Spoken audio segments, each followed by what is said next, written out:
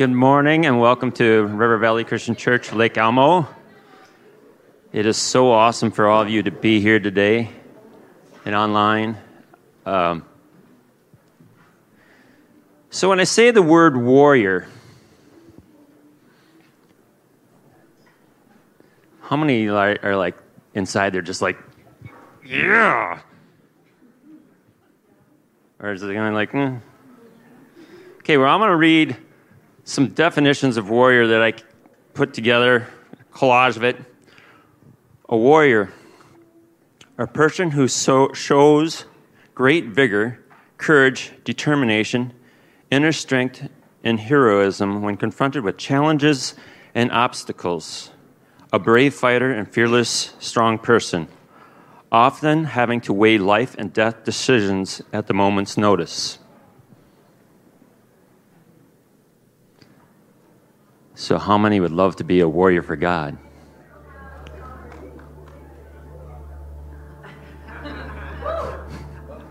Yeah, it was not the response. Okay. Well, inside me, I'm like, where do I sign up? Kind of going to the world perspective, I'm like, yeah, I want to be a warrior. But then from God's perspective, I still am like, where do I sign up? Because he's looking for warriors. However, I'm going to steal the scripture. Use the scripture that was used last Sunday. Because on Saturday morning, I had a chance to listen to the sermon. And in 1 Samuel 16:7, it says, "But the Lord said to Samuel, do not look at the appearances or at the physical stature, because I have refused him. For the Lord does not see a man as a man sees. For man looks at the outward appearance, but the Lord looks at the heart." And the interesting part about that is he's trying to find David. And when I think of David, I'm like, man, that dude's tough. If I'm ever going to get in a battle, that's the guy I want to have on my side. But then you read about David. And here's a guy that, if you read in Psalms, has such a tender heart to God. So if he didn't have a tender heart to God, I'm pretty sure he wouldn't have won half the battles, or any of the battles, really, if it wasn't for him seeking the face of God. So I'm like, how do you become such a warrior for God when he looks at your heart? I'm just shaking. And God said, Paul, if you want to be a warrior for me and my kingdom, he says, you have to have intimacy with me. You have to have intimacy with me. There is no other way. Because when the enemy starts coming, you have to have intimacy. And so I'm like, because the only way we're going to get people into the kingdom of God is to love. It's not, how hard can we fight them? So let me read a description about intimacy. It says, self-disclosure, the sharing of private thoughts, dreams, beliefs, emotionally meaningful experiences, is often viewed as synonymous with intimacy. However, self-disclosure is only half the process. The other half is partner responsiveness. According to a psychologist, it says for a relationship to be intimate, self-disclosure must occur in a context of appreciation, affection, understanding, and acceptance. Indeed, an intimate experience has not taken place until there is empathetic feedback, until acceptance and acknowledgement and a communicated verbally or non-verbally is indicated that trust is justified.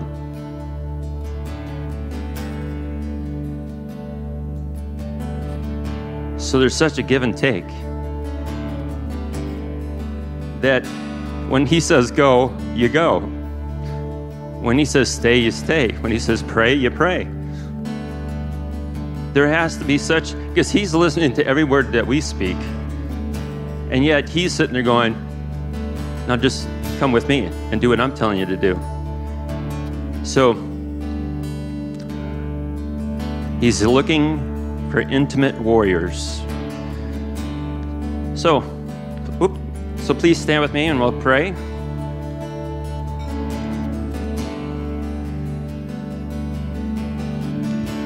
Father, I thank you that you are relentless.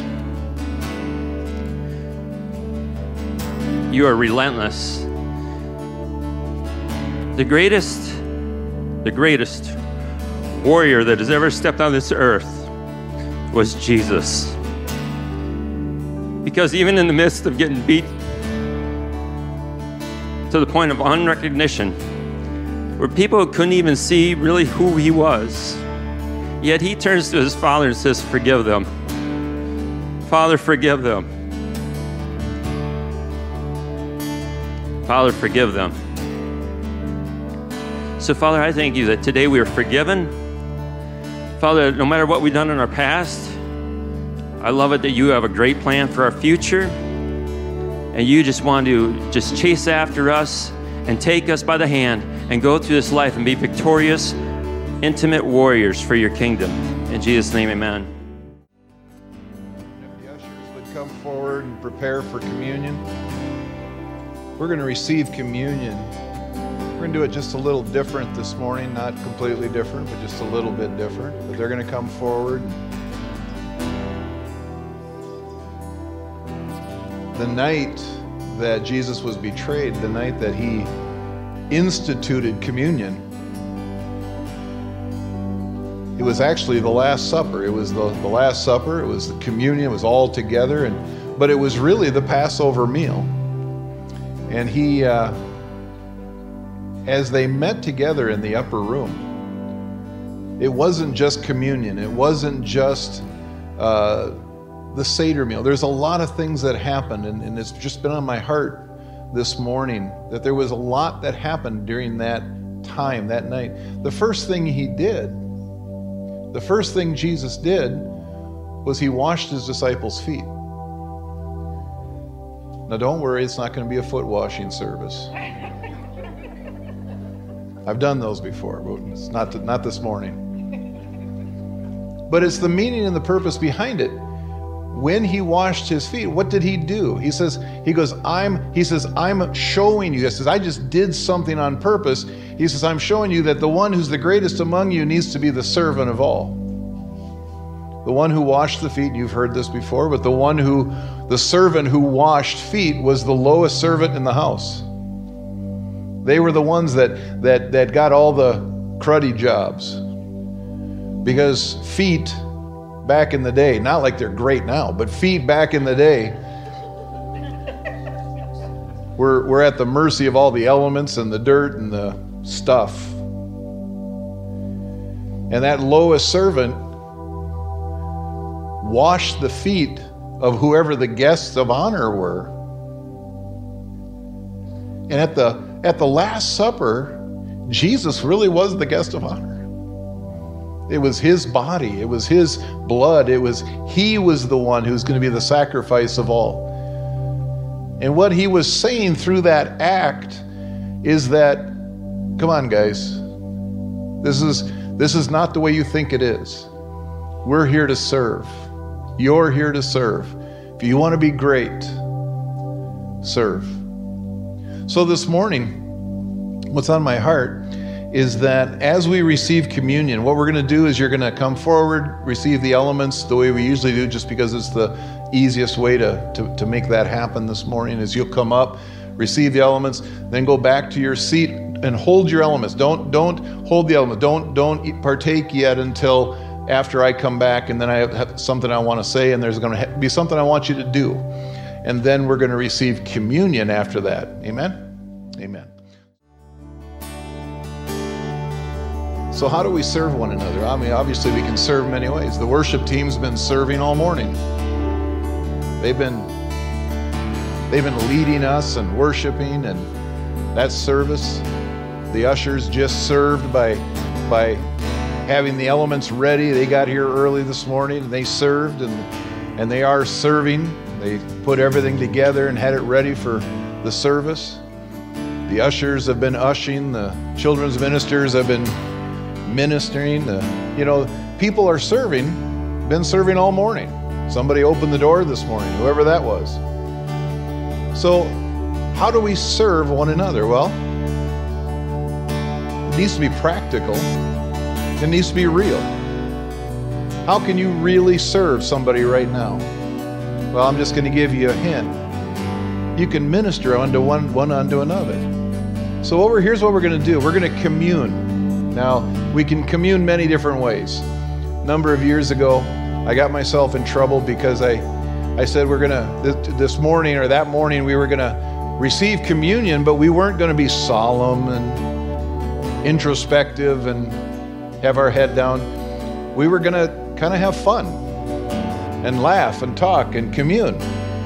And I know that that's not usual. People got a little, like, what the heck? This, you're not taking it seriously. Oh, I'm taking it very seriously. Communion, man, heaven's going to be a blast. There's going to be a few whoops and hollers and some jumping up and downs and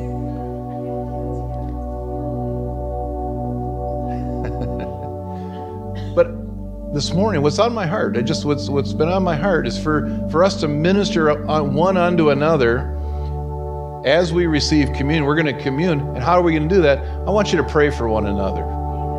So I'm going to have you stand up here in a moment, and I want you to find 2 or 3 people, maybe 4 people. Just a moment. Hang on. Slow down.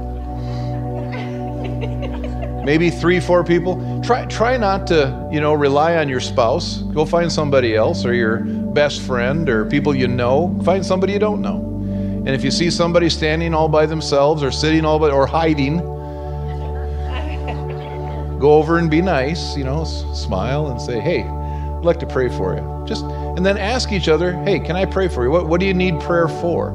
Just take a few minutes. We're not in a rush this morning. So take a few minutes. The worship team's going to continue to serve the way they do. And just find somebody else. Like I say, find 3, 4 people. And so why don't we all stand? Just be led to go find somebody and just say, hey, can I pray for you? So then you're going to pray for one another. Then you're going to receive communion together, okay? So that's what you're going to do is find somebody. Yeah, go ahead. Now you can. Yes, I agree. Now you can. Go find somebody and just start talking amongst yourself. I'm done. I'm done talking. Thank you. Thank you for serving one another. Amen? It's good. It's good to be used of God. Let me know when you get to Ephesians chapter 4.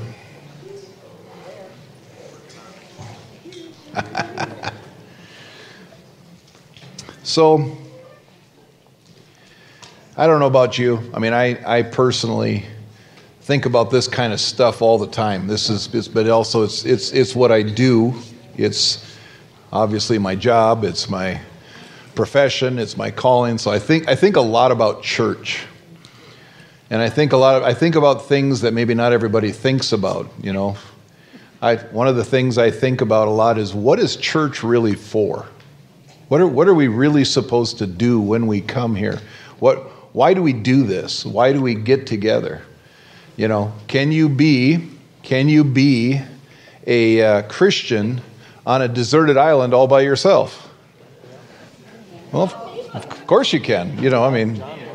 Yeah, John was on Patmos, exactly. We have recorded. People who have spent long, extended periods of time in prisons or detention, whatever, and they've been in all by themselves. Hey, they've had a relationship with God, but that's not what it's all about. That's not the ultimate. Is that you can stand on your own. The ultimate is you can come in with a bunch of believers and still still love each other. That's the ultimate, and being able to minister. But I think a lot about what church is for, and why we come together, why we have a service. What is the purpose of church services? What is the purpose of church? Anybody else ever think about that, in depth? The ministers amongst us, yeah, people who have been doing this for a long while. But I've been going to church for over 50 years, many, many years, and for the first 18, very regularly. At least once a week, if not twice a week. As a youth group or whatever, and then Sunday school and before, and then when I went to college, I didn't. There was a gap there for a while. But then after I came back to the Lord, man, it's been constant. I bet I've been to church, I've been in it. I mean, obviously I come to work every day in a church, but I've been in church services, multiple times a week sometimes. And I always wonder, okay, what good does it do? What good does it do? If we come to church every Sunday, if I go to church every Sunday, and if I read my Bible every day, if I do this, even religiously, or if we want to get past the religious part of it, I do this devotedly. I'm devoted to being in the presence of God. What good does it really do? And I've been thinking about that a lot lately, because here's the reality of this. If we come to church every Sunday, if we read our Bible every day, like our desire is that everyone should read the Bible every day, if we study, if we pray, if we do all of this and nothing ever changes, we're wasting our time. We're wasting our time. If nothing ever changes in your life, if nothing ever changes in my life, if nothing ever changes in the life of the people of this congregation, if nothing ever changes in our surrounding area, our neighborhoods, our schools, our whatever, if they don't change, then we're missing something. Because even the first disciples, when they went and started preaching, and they got in trouble and they got thrown in jail, and the accusation against them was, those who have been preaching and turning the world upside down have come here also. Those who have been turning the world upside down have come here also. Now there's obviously, and I'm probably one of the greatest proponents of the reality that we have to live our lives every day. You got to go to work every day, or you should be going to work every day. If you're not going to work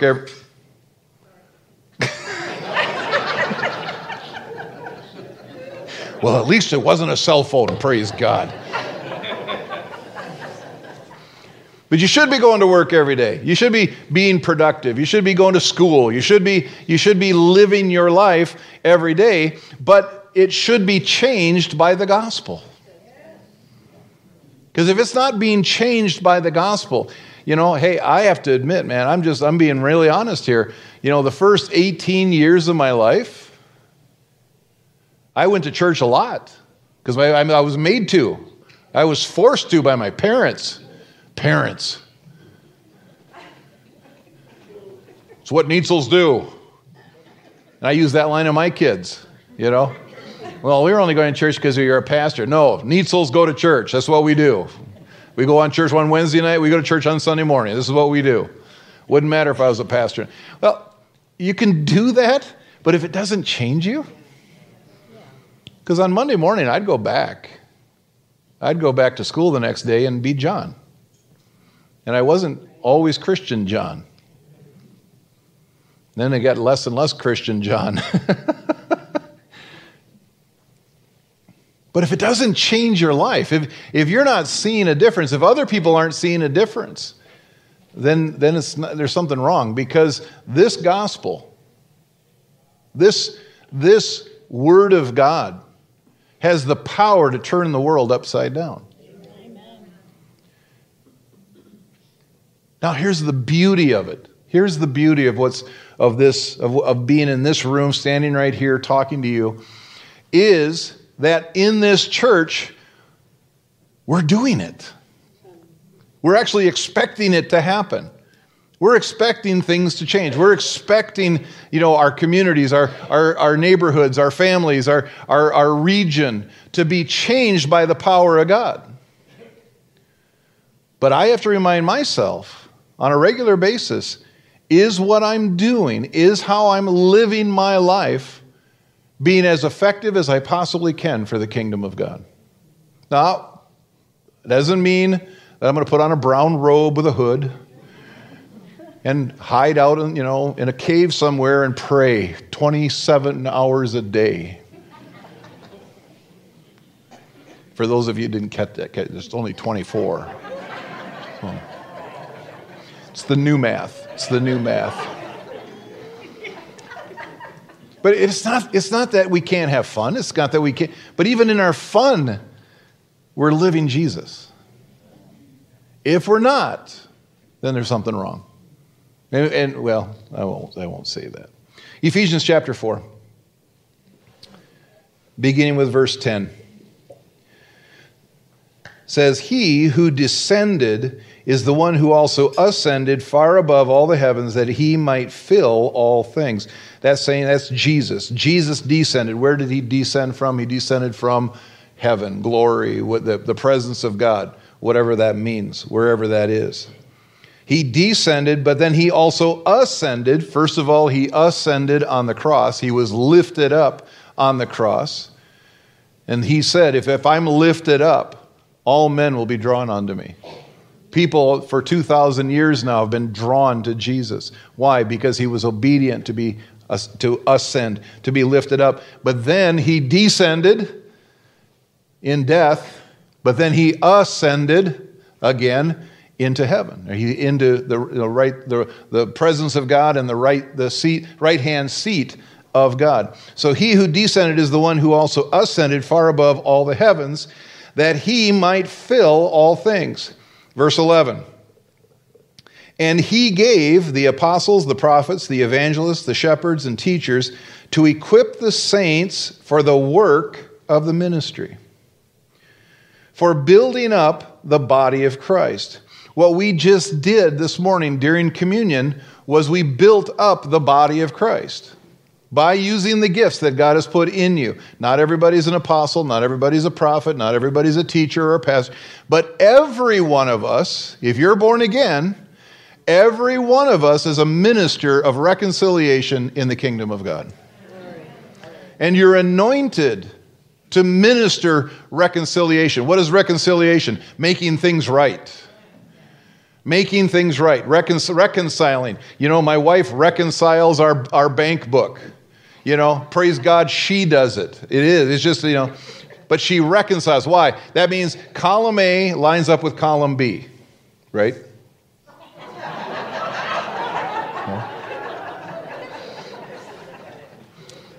I'm making it up as I go along. But you know what I'm saying. You know what reconciling. You make sure that the right answer is the right answer. And this morning, as we were praying for one another, some people are going through some stuff that isn't right. And so that ministry of reconciliation, well, let me pray for you. Let me use my authority that God has given me to speak into your life words of reconciliation. We can do that. Man, that's the beauty of this. You don't have to have a Bible degree to speak words, to speak reconciliation. You don't have to be a prophet. You don't have to be an apostle. You don't have to even be a pastor. You don't have to be a teacher or an evangelist. You don't have to be an evangelist to get somebody saved. Because the ministry of reconciliation is reconciling that person who's not saved, who's been separated from God, reconciling them back to the right relationship with God. You can do that. I led people back to Jesus before I ever had a title. Why? Because I've been given the ministry of reconciliation. Yes. And I have the right and I have the authority to speak. I have the authority that when I say something in the Spirit, now I can say something stupid around the dinner table, and I do a lot. And sometimes my family goes, "We don't know whether you're kidding or whether you're telling, and I said, "I never kid." Then they call me a liar. But that's, But when when I am purposefully choosing to speak the words of that the Holy Spirit puts in me, there's power in those words. I know, because it changes lives. I've spoken to people. I've spoken to unsaved people, and I was in my garage one day, and one of my neighbors stopped over, and he was talking, and we had talked before. He had experienced the power of God in a situation that we were in, and he came back and he goes, "I don't get it. I don't get it." He says, "I go to church every Sunday, and I had never experienced that. What happened that day?" And he goes, "Why is that?" And I said, "Because not every church believes it. Not every church believes that there is an anointing, that there's the manifest presence of God, that God is real today as he was 2,000 years ago." And I started telling him, I said, God does this, and God, I started sharing some scriptures with him. And we were just talking about the things of God, and he puts his hand on my car and goes, "There it is again." Now, is it because I'm anything? No. I was just saying what God was saying to him. God wants him to know that he is real. He goes, "Whoa, there it is again." And I was like, man, you could live this way every day of your life. You don't have to be in church to experience the presence of God. When you start speaking, man, why is it when people start sharing a testimony about their healing, other people can get healed? Because there's an anointing in those words that as they share about that, other people can get here. It builds their faith. Even as I'm speaking now, there are people that are saying, going, "Okay, I want this to be real in my life." Why? Because this is the topic that I'm talking about. That's what the words I'm using have power and anointing. Whenever you share words, that's why I had you pray for one another, because you just did all the ministry that needs to be done this morning. Unless somebody didn't share everything. But you got to do it. And you're just as anointed as I am. Sometimes way more. Why? Because God's done some things in your life. And he's healed some things in your life. But he's given these ministries to be able to train up the saints to do the work of the ministry. My job is to spur you on, to encourage you. Why do we have church? Back to that original thought. Why do we do this? Is it to teach you everything you need to know about Christianity? No. My job is not to teach you everything you need to know about Christianity. Why? Because you can do it in Bible studies. You can do it in small groups. Tell you the truth, small groups are probably the best way to gain knowledge and to gain experience, and that's where go to Bible school, go to Sunday school, go to a Friday morning Bible class, Wednesday nights. There are teaching. You can get it online. Teaching. There is so much good teaching out there. Why do we do this? Because we as a body need to have a focus. Where are we going with this? Where are we going with this? What are we doing with this? Training the saints. You can be all geared up. I know some guys. I know some guys that like guns. Guns.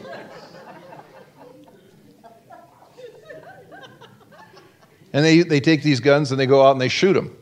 They shoot them, bang, bang. They're out on the range and they're shooting paper targets, bang, bang, bang, bang, bang, bang, bang. And they get good at it.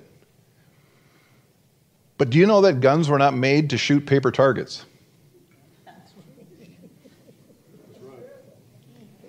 You can shoot all the paper targets you want, but you're not going to gain any calories from paper targets unless you go shoot something, a squirrel. Anybody ever eaten a squirrel? Wow, I want to do that. I still have not eaten a squirrel. I've eaten rabbit. I've eaten alligator, shark. Never eaten a squirrel, honey.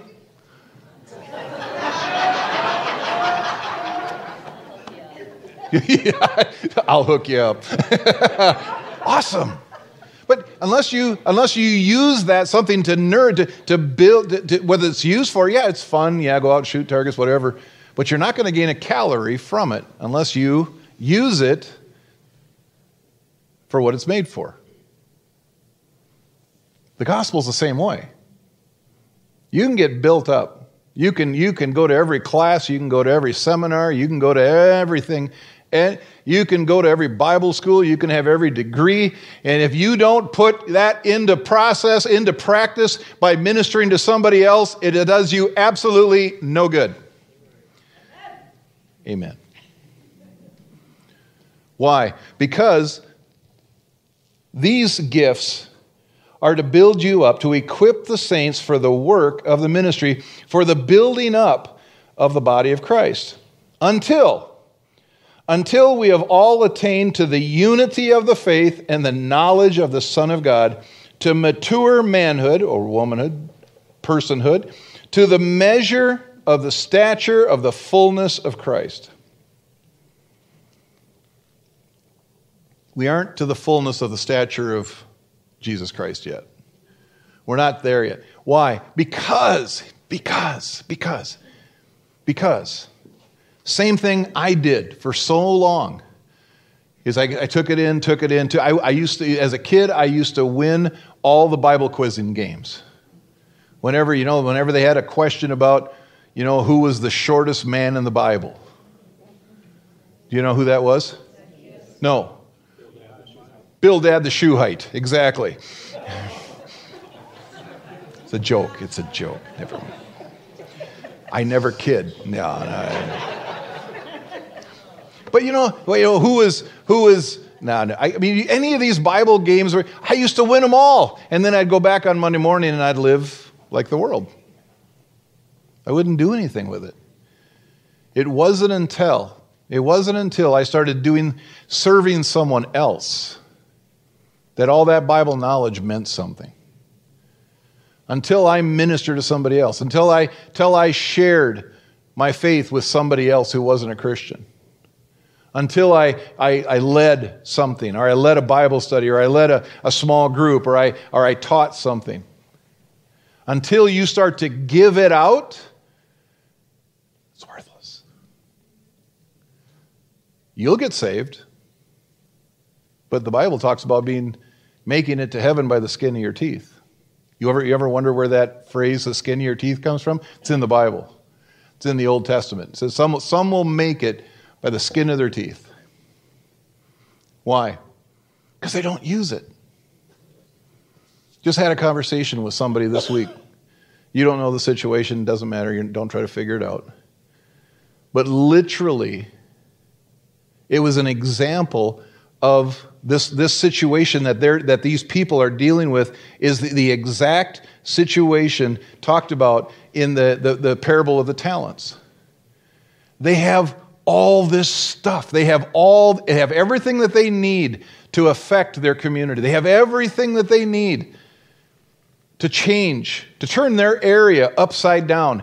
And what's happening is the church is dwindling and dwindling and dwindling and dwindling. And why is that?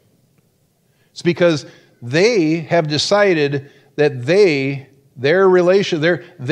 nucleus is more important than what's outside the church. They have hidden that talent. They've buried it in the ground.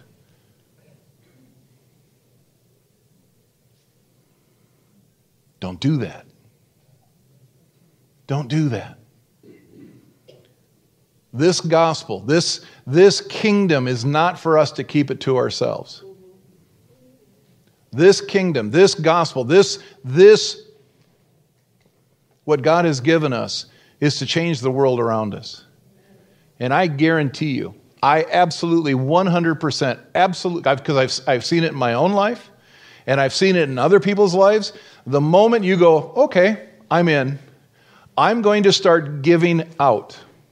I'm going to start ministering out. I'm going to talk to that person tomorrow at break time who's been going through all those troubles. I'm going to just share with them, hey, can I pray for you? Or hey, I've got an answer for you. God loves you. God has an answer for you. The Word of God has an answer for you. You take that chance. You take that chance, and your life will never be the same. Well, what if they reject me? So what? So what? Who cares? Who cares if they laugh at you? Man, I've had so many people laugh at me, and I'm still standing. I've had people call me names. I've had people, you would think, what kind of goofball would call me names?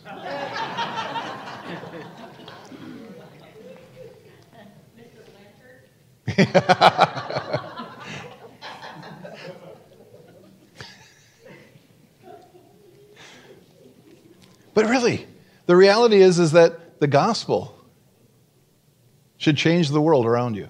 This morning, you had a taste, just a taste of changing the life of somebody else. Amen. I saw a lot of tears. As I looked around the room, I saw a lot of people wiping tears. Why? Because it touched them. You ministered to them. You helped them. They don't feel alone anymore. People are living this life. Some of the most, the people who feel the most alone are students. College students, even though they're surrounded every day by other students and the faculty and the community and whatever, it has been shown. It's a scientific fact. They've researched it. They are the most lonely people in the world. Why? Because they don't know who they are.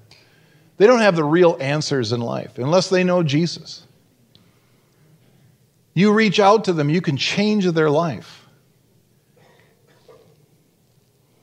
But you have to reach out. 14.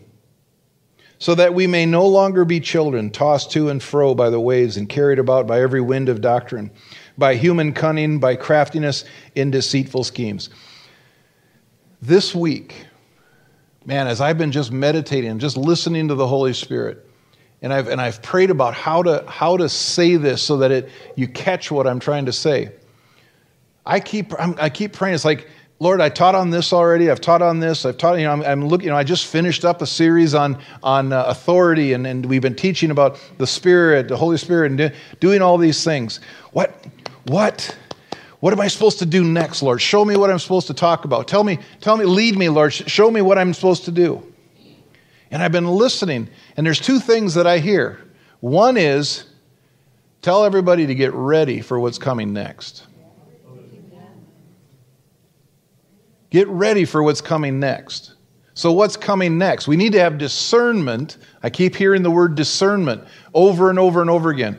Because not everything that somebody says is God. This verse 14 says, so that we may no longer be children tossed to and fro by the waves and carried about by every wind of doctrine, by human cunning, by craftiness and deceitful schemes.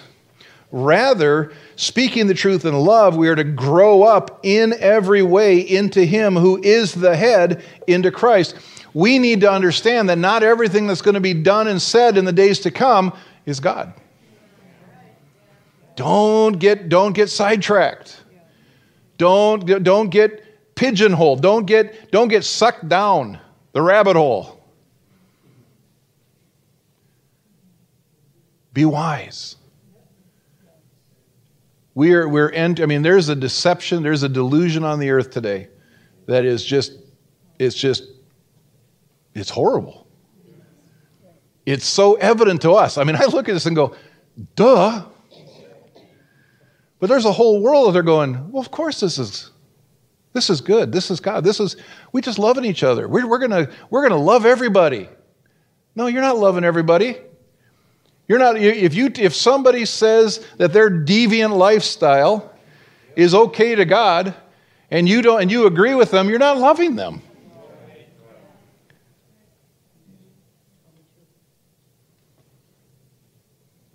I've had a lot of friends where I've had to say, you realize that's sin. You realize that's sin. Yeah, okay. But God loves me. Yeah, He does love you. But you're living in sin. Don't do that. Help. You don't have to live like that anymore. That's love. Love is telling somebody, don't fall off the cliff. You're walking towards a cliff, don't fall off of it. You can stay back here where it's safe. That's love. Telling your kids, no, you're not doing that. No, you're not. No. And here's why. Not because I don't want you to have no fun. I just don't want you to die. Sin leads to death. Spiritual death, eternal death. Don't die. I want to be with you for eternity. That's love. It's telling somebody the truth. Not being tossed by every wind of doctrine. That's right. Amen.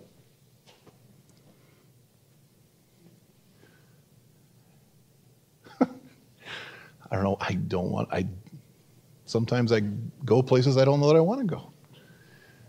I just saw an article this week where a Christian school, has to close their doors. And the reason they have to close their doors is last year in their statement of faith, their statement of whatever, they made the statement that we open our doors to all lifestyles, all because God loves everybody. And they don't understand why people quit giving to their ministry. And they were just lamenting the fact that people are so closed-minded they have to shut the doors. My thought was, good. Good. Quit giving them money. Why give money to people who are telling you lies?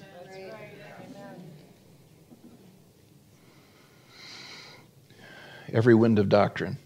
And it's not going to get better. It's going to get weirder, man. I mean, it's going to get so weird. Actually, the Bible says that it will get so bad, so weird, that even possibly the elect could be deceived. Don't be deceived. Don't be deceived. What does the Word say? What does the Bible say? Don't squint and go, well, I guess I could see that. Don't do that. Keep your eyes wide open.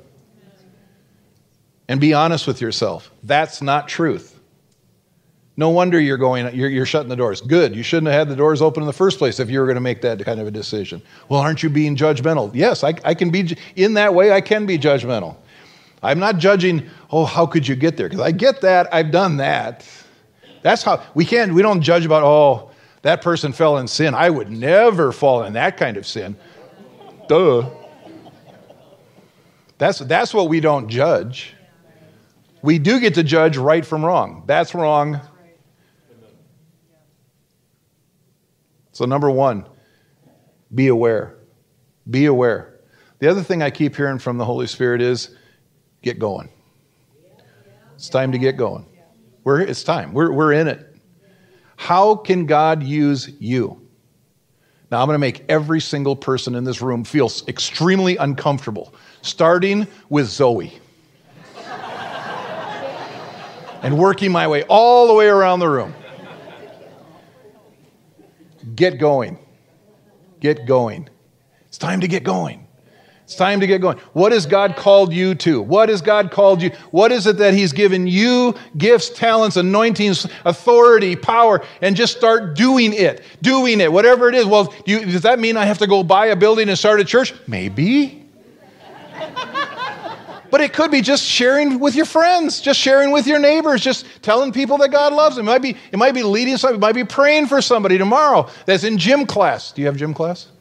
Don't have gym class? You're not in school? Homeschool?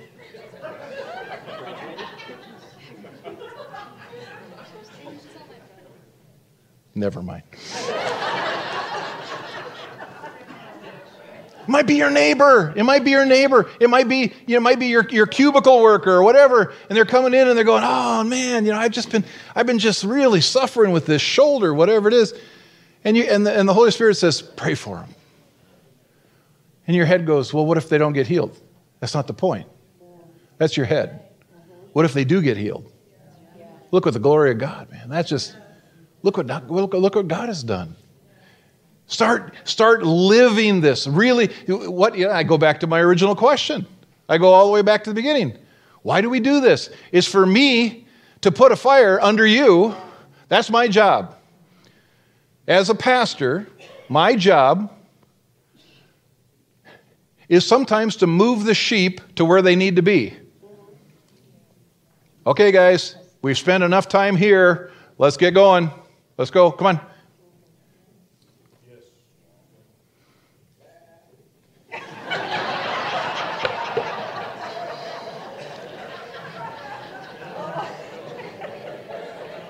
There's always going to be one. There's always, at least. I'm surprised it wasn't more. But that's where we're at today. My job is, hey, come on, let's go. Come on, let's go do what sheep do. Let's go do what sheep do. What do sheep do? They make more sheep. Let's go make more sheep. Let's.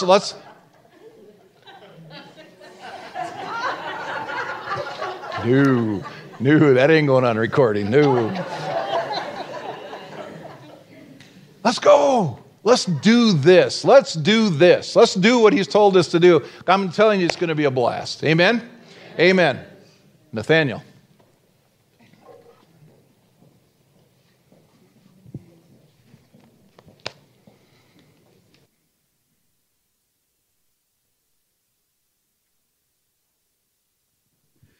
Praise the Lord.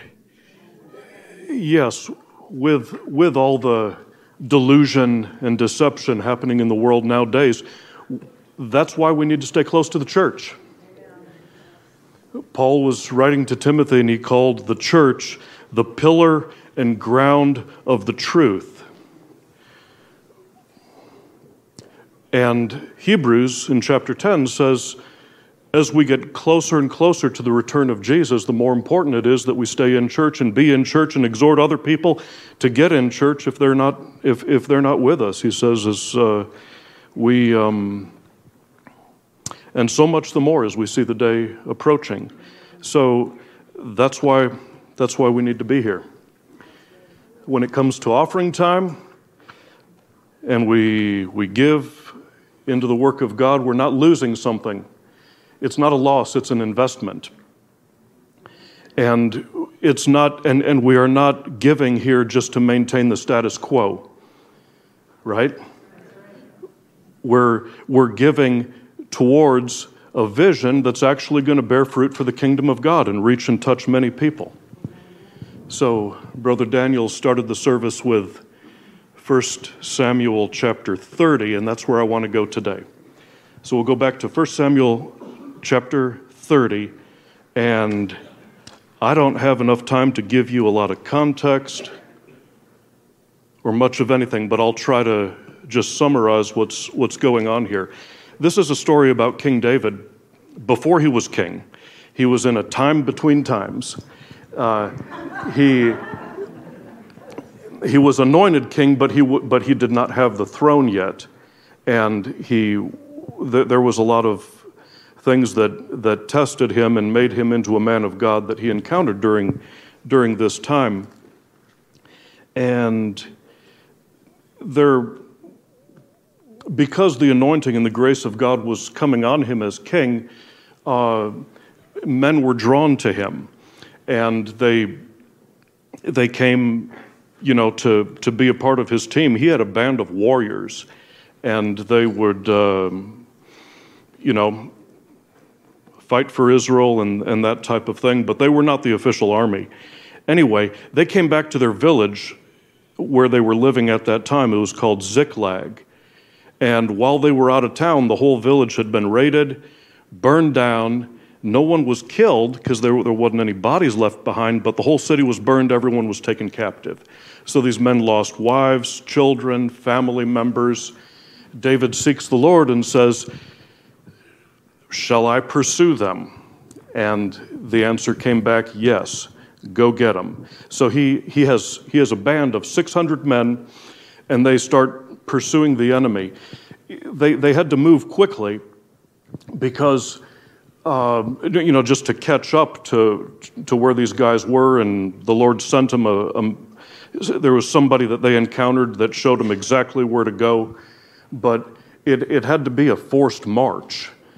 And they got to a certain brook or a certain river called Besor, and 200 of the guys were too tired really to go on, and so David just left them with the supplies right there at the river, and then took the remaining 400 and went across and caught up with those guys, and they didn't see him coming. 1 Samuel 30:17 says, David smote them from twilight even unto the evening of the next day, and there escaped not a man of them, save 400 young men that jumped on camels and got out of there. So it was a great victory. Then David returns to the brook Besor to meet up with the 200 that had stayed behind to guard the stuff. And among David's, 400, there was some men that didn't really have pure motives. And they said, well, all the spoils of this victory, we're not going to share it with those guys because they didn't go into the battle with us. So, we'll give them their wives and their kids and just let them go away. But all the spoils that we picked up from the enemy's camp, we're not sharing them. That's us. That belongs to us because we were in the battle. And David rebuked them and corrected that and laid down for us and really an eternal principle of God that stands to this day. So 1 Samuel 30:23, then David said, you shall not do so, my brethren, with that which the Lord has given us, who has preserved us and delivered the company that came against us into our hand. For who will hearken unto you in this matter? But as his part is that goes down to the battle, so shall his part be that tarries by the stuff. They shall part alike. And it was so from that day forward that he made it a statute and an ordinance for Israel forever. So we have a principle here from the Old Testament. How does that carry over into where we are today? Those who give financially to support the preaching of the gospel are rewarded the same as the people that actually do the preaching. It takes all of us. The preacher can't do everything by himself. Everyone has a part in making this church happen. When people are saved, delivered, healed, when the Word of God bears fruit in their life, there are eternal rewards and there are temporal rewards. But God makes it clear in this passage that those who preach and those who do everything else to support the preaching are rewarded alike, and there's no insignificant person in the body of Christ. Amen? Praise the Lord. Dear Father, thank you for all the goodness and your keeping power in our life. We're so grateful. Thank you for the opportunity to give and participate in the offering today, and we ask you to bless every offering and help it to bear much fruit to your kingdom. In Jesus' name, amen.